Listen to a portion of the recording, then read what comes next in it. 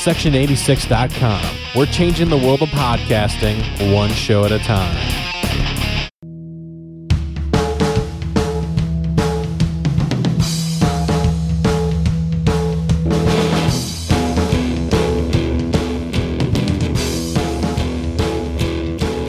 All right, folks, welcome to another episode of the song Inside and Out. And we have a very special guest with us this evening.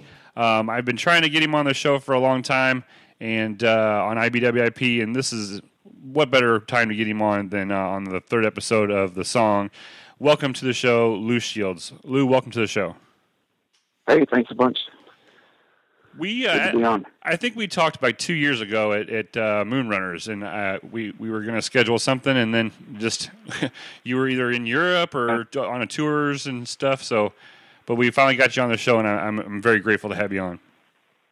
Cool. Yeah, it's great to be here. Thank you. Well, let's start off. Normally on this show we talk about a specific song, and we're going to talk about your song "Grateful." But I wanted to get a couple questions out, just general ones, and then we can go into it. So, when did you start getting into your love for the blues music? Oh, I'd say, I was probably in high school. But it might go further than that, but I didn't know it was until I started actually researching things, that clued me in on that, and, getting Muddy Waters cassette tapes and stuff like that, kind of, started to understand what, Chicago blues was, and then eventually researching into some of the older stuff, and, heavily influenced by, which is like country blues and Delta, stuff like that, So at a young age, being into kind of a genre that probably, most high school guys weren't necessarily listening to, what kind of brought you to it? It was just, how did you find out about the blues music? Well, I think through listening to music that was rooted in that, genre, obviously Led Zeppelin and Jimi Hendrix and things like that, but I was even into like some Beatles songs. I was trying to figure out what the sounds were, and I would go to try to figure out the tones that some of those guys were recording with, and it turns out that they were basically emulating what was recorded in early electric era blues, and then that kind of feeling, that raw edge emotion that was always kind of transferred, I kept going further back than that, and so that's kind of what would have led me into continuing further back, especially after listening to such crummy music that was, Right. on the radio and still is today. Sure. And I kept trying to go for something a little more pure. Definitely. And when did you start incorporating actually playing it and playing guitar? Well, I started playing guitar when I was really young, just messing around, and then eventually one finger techniques throughout high school. And once I actually had this nasty accident with my fingers, actually chopping some of them off, when I was about 18, that's when I suddenly took it seriously. I was like, man, maybe I should actually learn, because I almost got to a point where I could never play. Oh, wow. And that was a huge turning point, in my life where I started taking everything seriously, at that point. So right around that age was when I really got, sat down and said, I got to learn this stuff, because I almost lost it, Now, at the time, was it one of those things where you were teaching yourself and doing research, or did you have people that were into that style of guitar that were showing you how to do it? Yeah, for a long time, it was just listening, and then began to research. And at that time, you just had to go to the library and get books and things like that, and whatever video might come up or things like that. It was pre-internet, obviously, so sure. There wasn't a lot of tabs you could download, because it wasn't there. But then eventually finding, books that had that kind of information in them, and going to like Tower Records into the specialty aisle and paying $25 for this, Robert Johnson or Blandman and Jefferson CD at the time, and things like that were going on. Then eventually I did start to get lessons, and, at the time, all the guitar teachers that I could find were shredders, which was like late 80s metal style. I did not want to learn that, so I went through a lot of people that, basically could get me to the open chord, and then they would start trying to tap, all that kind of stuff, on the fretboard. So I finally did get a teacher that kind of was into it, and he helped me out, at least in pointing me in the directions of where to look to learn that stuff, you know. Yeah, there definitely was no YouTube videos to be able to watch. No. But once that came, you know, once the internet came and YouTube and all that kind of stuff, it just got so much easier because you could actually see people playing. You know, I would go to blues clubs and stuff once I got of age, and I would watch these people play and see their fingers and you know, try to understand and remember for when I got home. So sometimes when you did that, it would make sense, you know, and so it was a lot of watching and learning and listening, and then eventually once, you know, the internet came around, suddenly there was all this crazy amounts of tablature that was inaccurate or accurate depending on which one you downloaded. Right. You know. So, yeah. You know, you're a professor of art. You're an artist. You're a musician. You're an avid skater, and you also are touring all the time, playing music. How do you balance all these activities and hobbies and professional life? It's hard, you know. It's a lot of stuff. I have this problem where in my past, you know, I would get just totally obsessed with one thing. Like, you know, for years it was guitar, for years it was skateboarding or art or whatever it was, and then I got to a point where when I was 30, I realized I wanted to try to do a little bit of everything, you know, and so for the last many years I've been trying to learn how to do that, because that's actually really hard to, you know, to balance all those things. Sure. And obviously right now I'm touring so much, so some things are going, you know, but depending on physically whether or not it's possible, like skateboarding. Well, I was in Europe for a month and boo-hoo on that, right, of course, but and I wasn't really able to skate much, and so now I'm like, I got to catch up on that, and you know, but I did get to catch up on art a lot because I had a sketchbook and there was downtime, so I actually was able to do a lot of art while I was over there too, as well as play music. And so it's kind of you know, if you don't get it this month, then the next month you got to catch it, you know, and sure, keep working at trying to, you know, because I love to do a lot of those things and get a lot of enjoyment out of it, you know. It must have been difficult finding time to sketch when you were going around in Europe babysitting Bruno.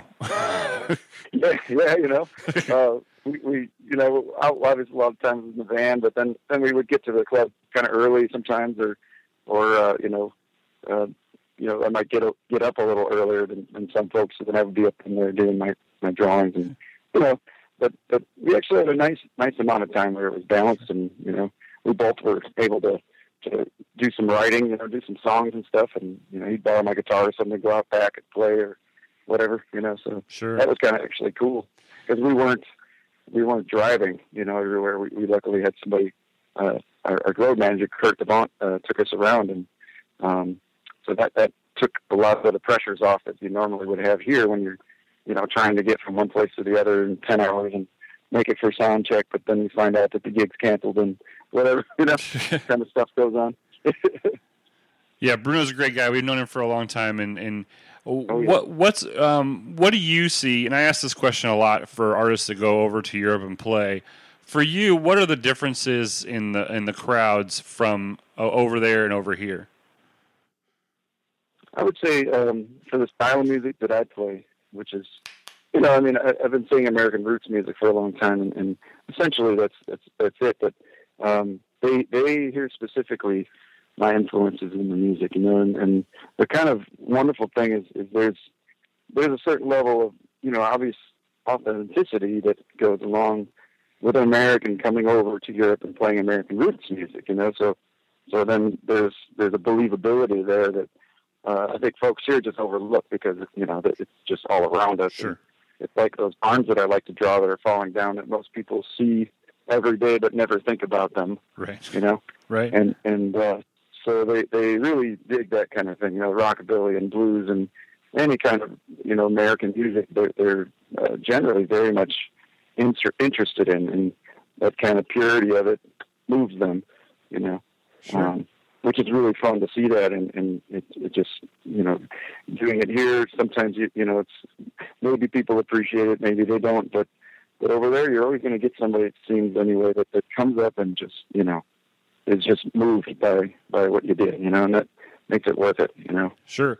taking over there. Yeah. In a way, I guess you would kind of put that together as we might be even spoiled here, because we can go see live bands and we see them often, whereas our type of bands that we listen to and the roots music isn't readily available live anywhere, in around. Yeah. Yeah, definitely, and that's like my favorite thing. I got to tell you, just for this year, like Carrie Nation and Hoot and Hollers, it was their first time over, and it was so awesome watching the Europeans' faces melt off when they were on stage. They just could not take it. They were going crazy. It moved them so much, and obviously the Gallows were over there for their first tour, and so there was a lot of cool kind of first-time exposure for some of these fans that probably bought their stuff or, got it online or whatever and were familiar but never had the opportunity to have live interaction. Sure. And they were just eating it alive, Yeah, and those bands specifically, you can listen to them on a CD, but when you experience them live, it's completely, different. So yeah. I can definitely see that. Well, in December last year, you put out American Relic, which is your latest CD that you have out.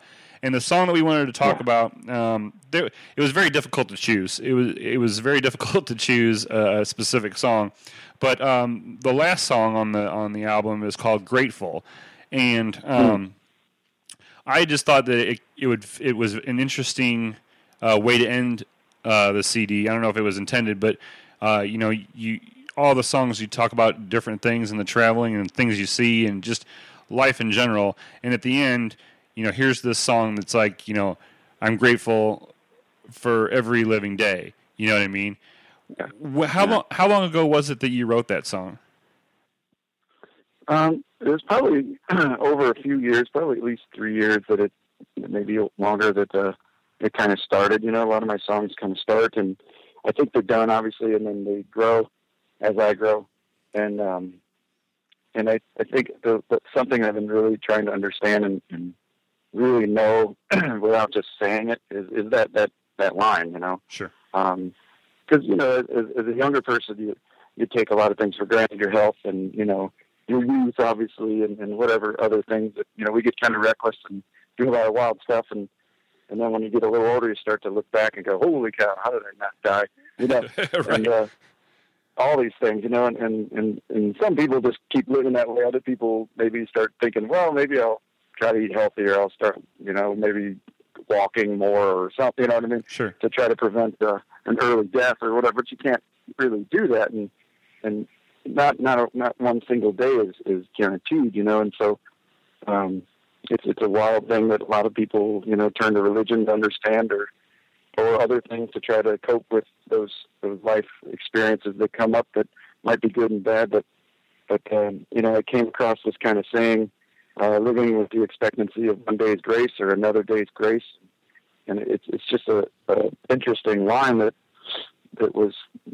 kind of helped me think about that song. And I wrote that song even before, I saw that little piece of poetry or whatever, and it really kind of struck me. And so I just kind of try to go through that, and no matter how good things are or how bad things are, it's another day, and thank goodness, whatever, you want, whoever you want to thank for that, Sure. And I'm just kind of really happy to be breathing still and doing what I love to do, which is all this music and art and traveling stuff. And, I used to sit around and wish that I could do stuff.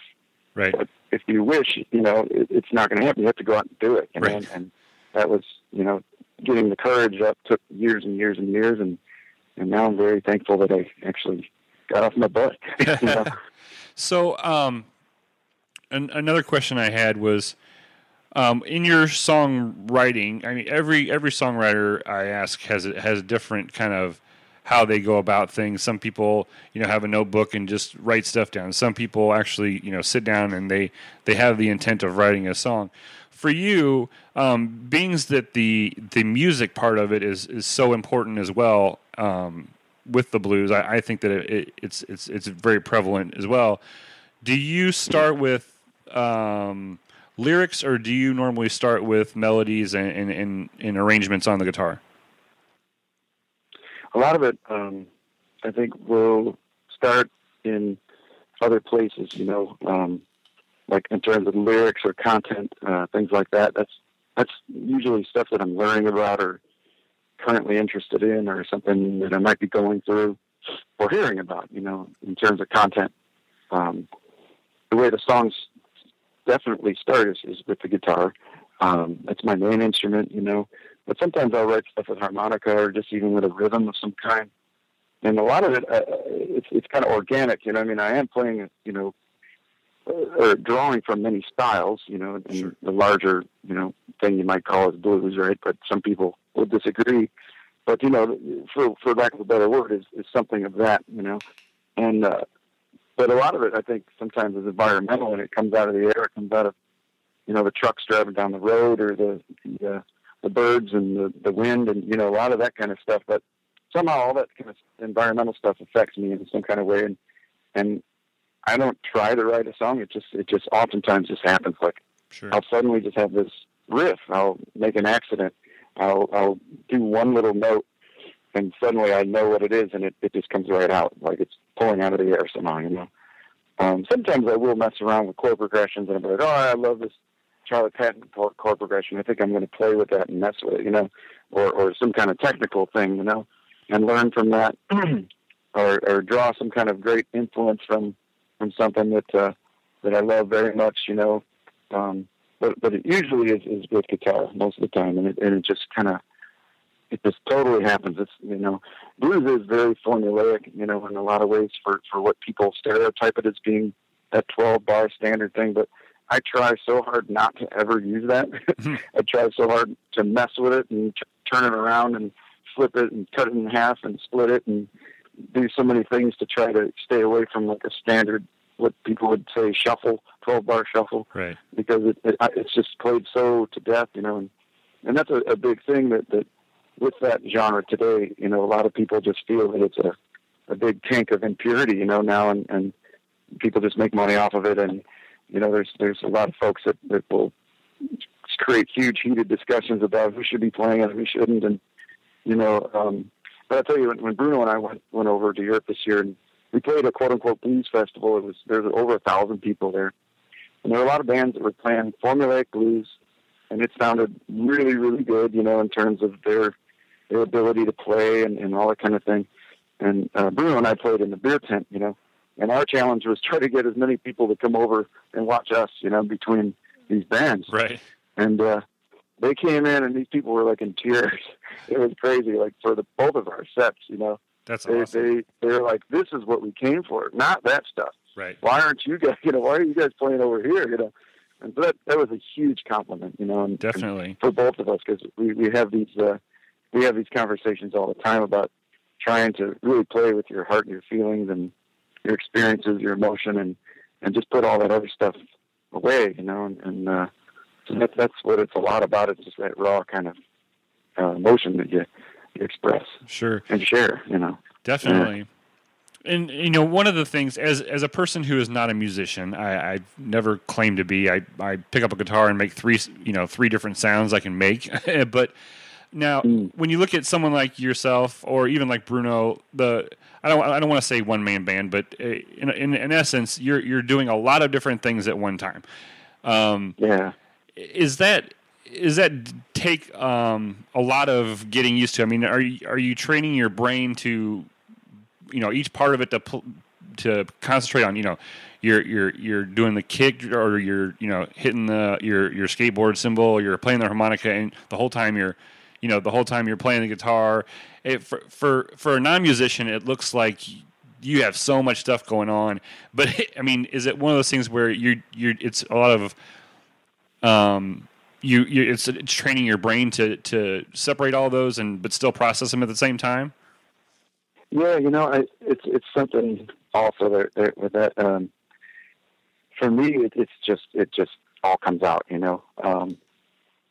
For somebody that might say that they're one man band, I feel like a lot of times they're playing proper drums, they're playing proper guitar, proper rhythms, and for me, I'm all crazy with my rhythms and my timing, and through doing this, just kind of expressing what I'm feeling with all my appendages, I guess you'd say. Sure.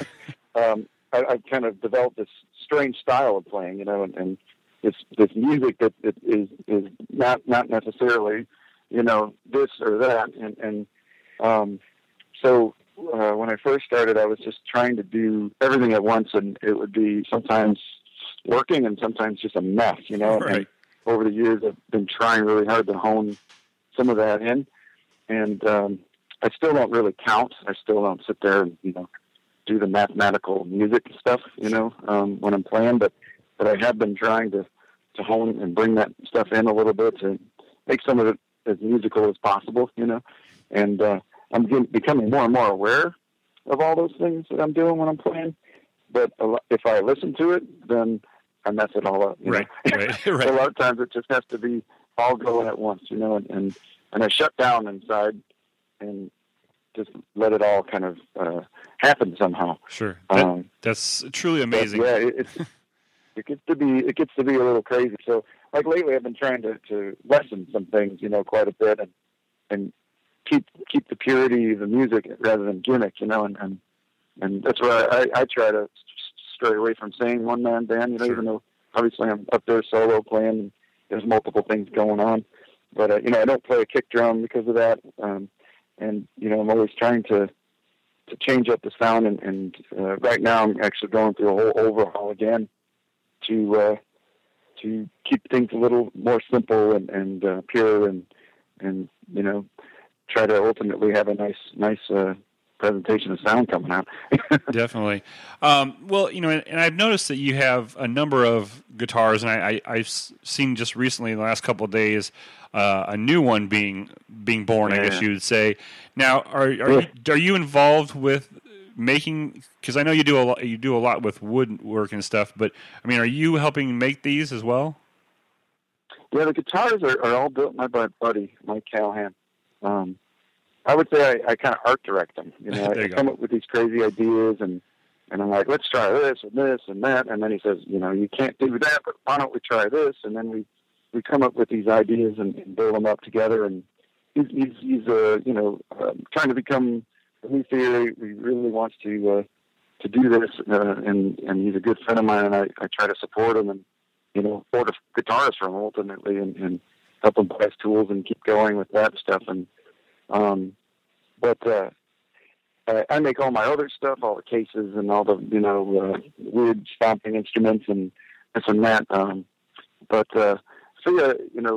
don't really want to be a luthier. I want to be a musician, And so my friend, he's really into doing that, and so I get these goofed up ideas or sometimes needs, and he's always been there to help me out and make these things happen. And as I keep learning new things with music and hopefully getting better, he's also, doing the same. And, he started out just making a crazy cigar box guitar for me years ago. And at that time there was like no hope of getting a actual wood body guitar, but, right.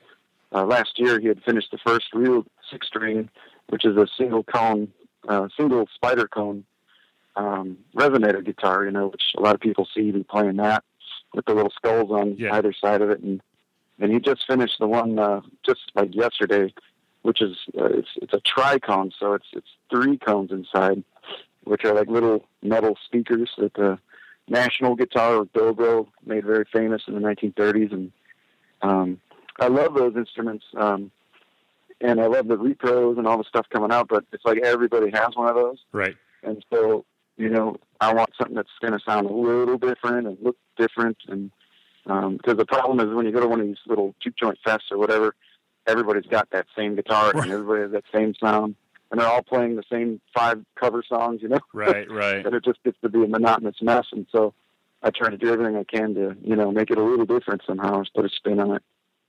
Awesome. So I'm really excited about this thing. Definitely.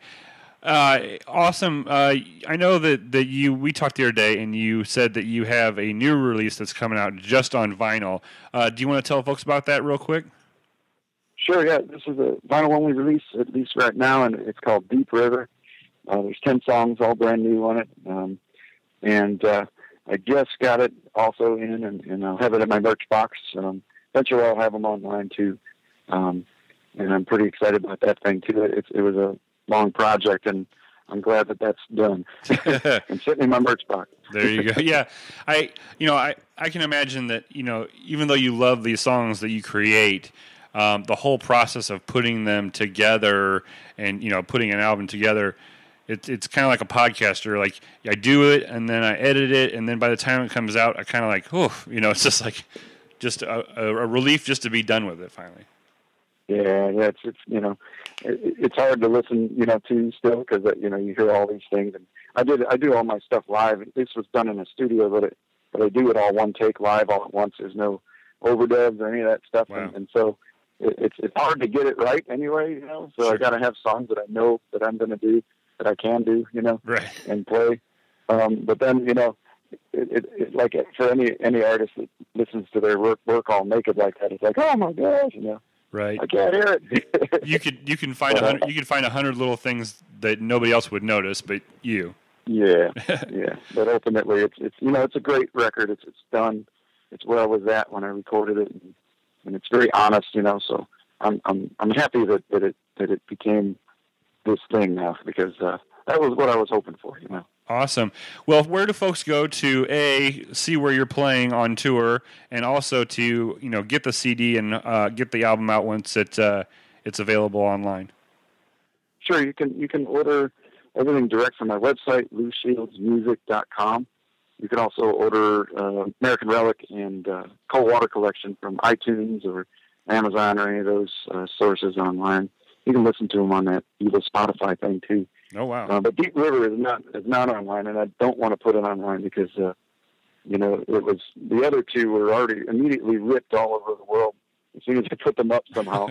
So this one is just going to be vinyl only, Awesome. And there will be digital downloads with the record when you get it too as well, so you can put it on your little player, whatever it might be. Awesome. Well, Lou, it was a pleasure to finally have you on the show and being part of the new podcast, and I really appreciate it. And if you've never listened to Lou Shields, definitely need to check him out. Even if you're not really a blues fan, about 2 songs into it, you'll find yourself tapping your foot and just really getting into it. And that's what I like most about the album, is because I wouldn't say that I'm a huge blues fan, but once you get into a couple songs, and you just all of a sudden you're kind of engulfed by it, and I think it's a totally awesome album, and definitely worth checking you out live. Oh, thanks so much. It was my pleasure being here. Alrighty, well, folks, that is the song Inside and Out. That was our good friend Lou Shields, and we're going to play the song that we talked about earlier from American Relic. Here is Grateful.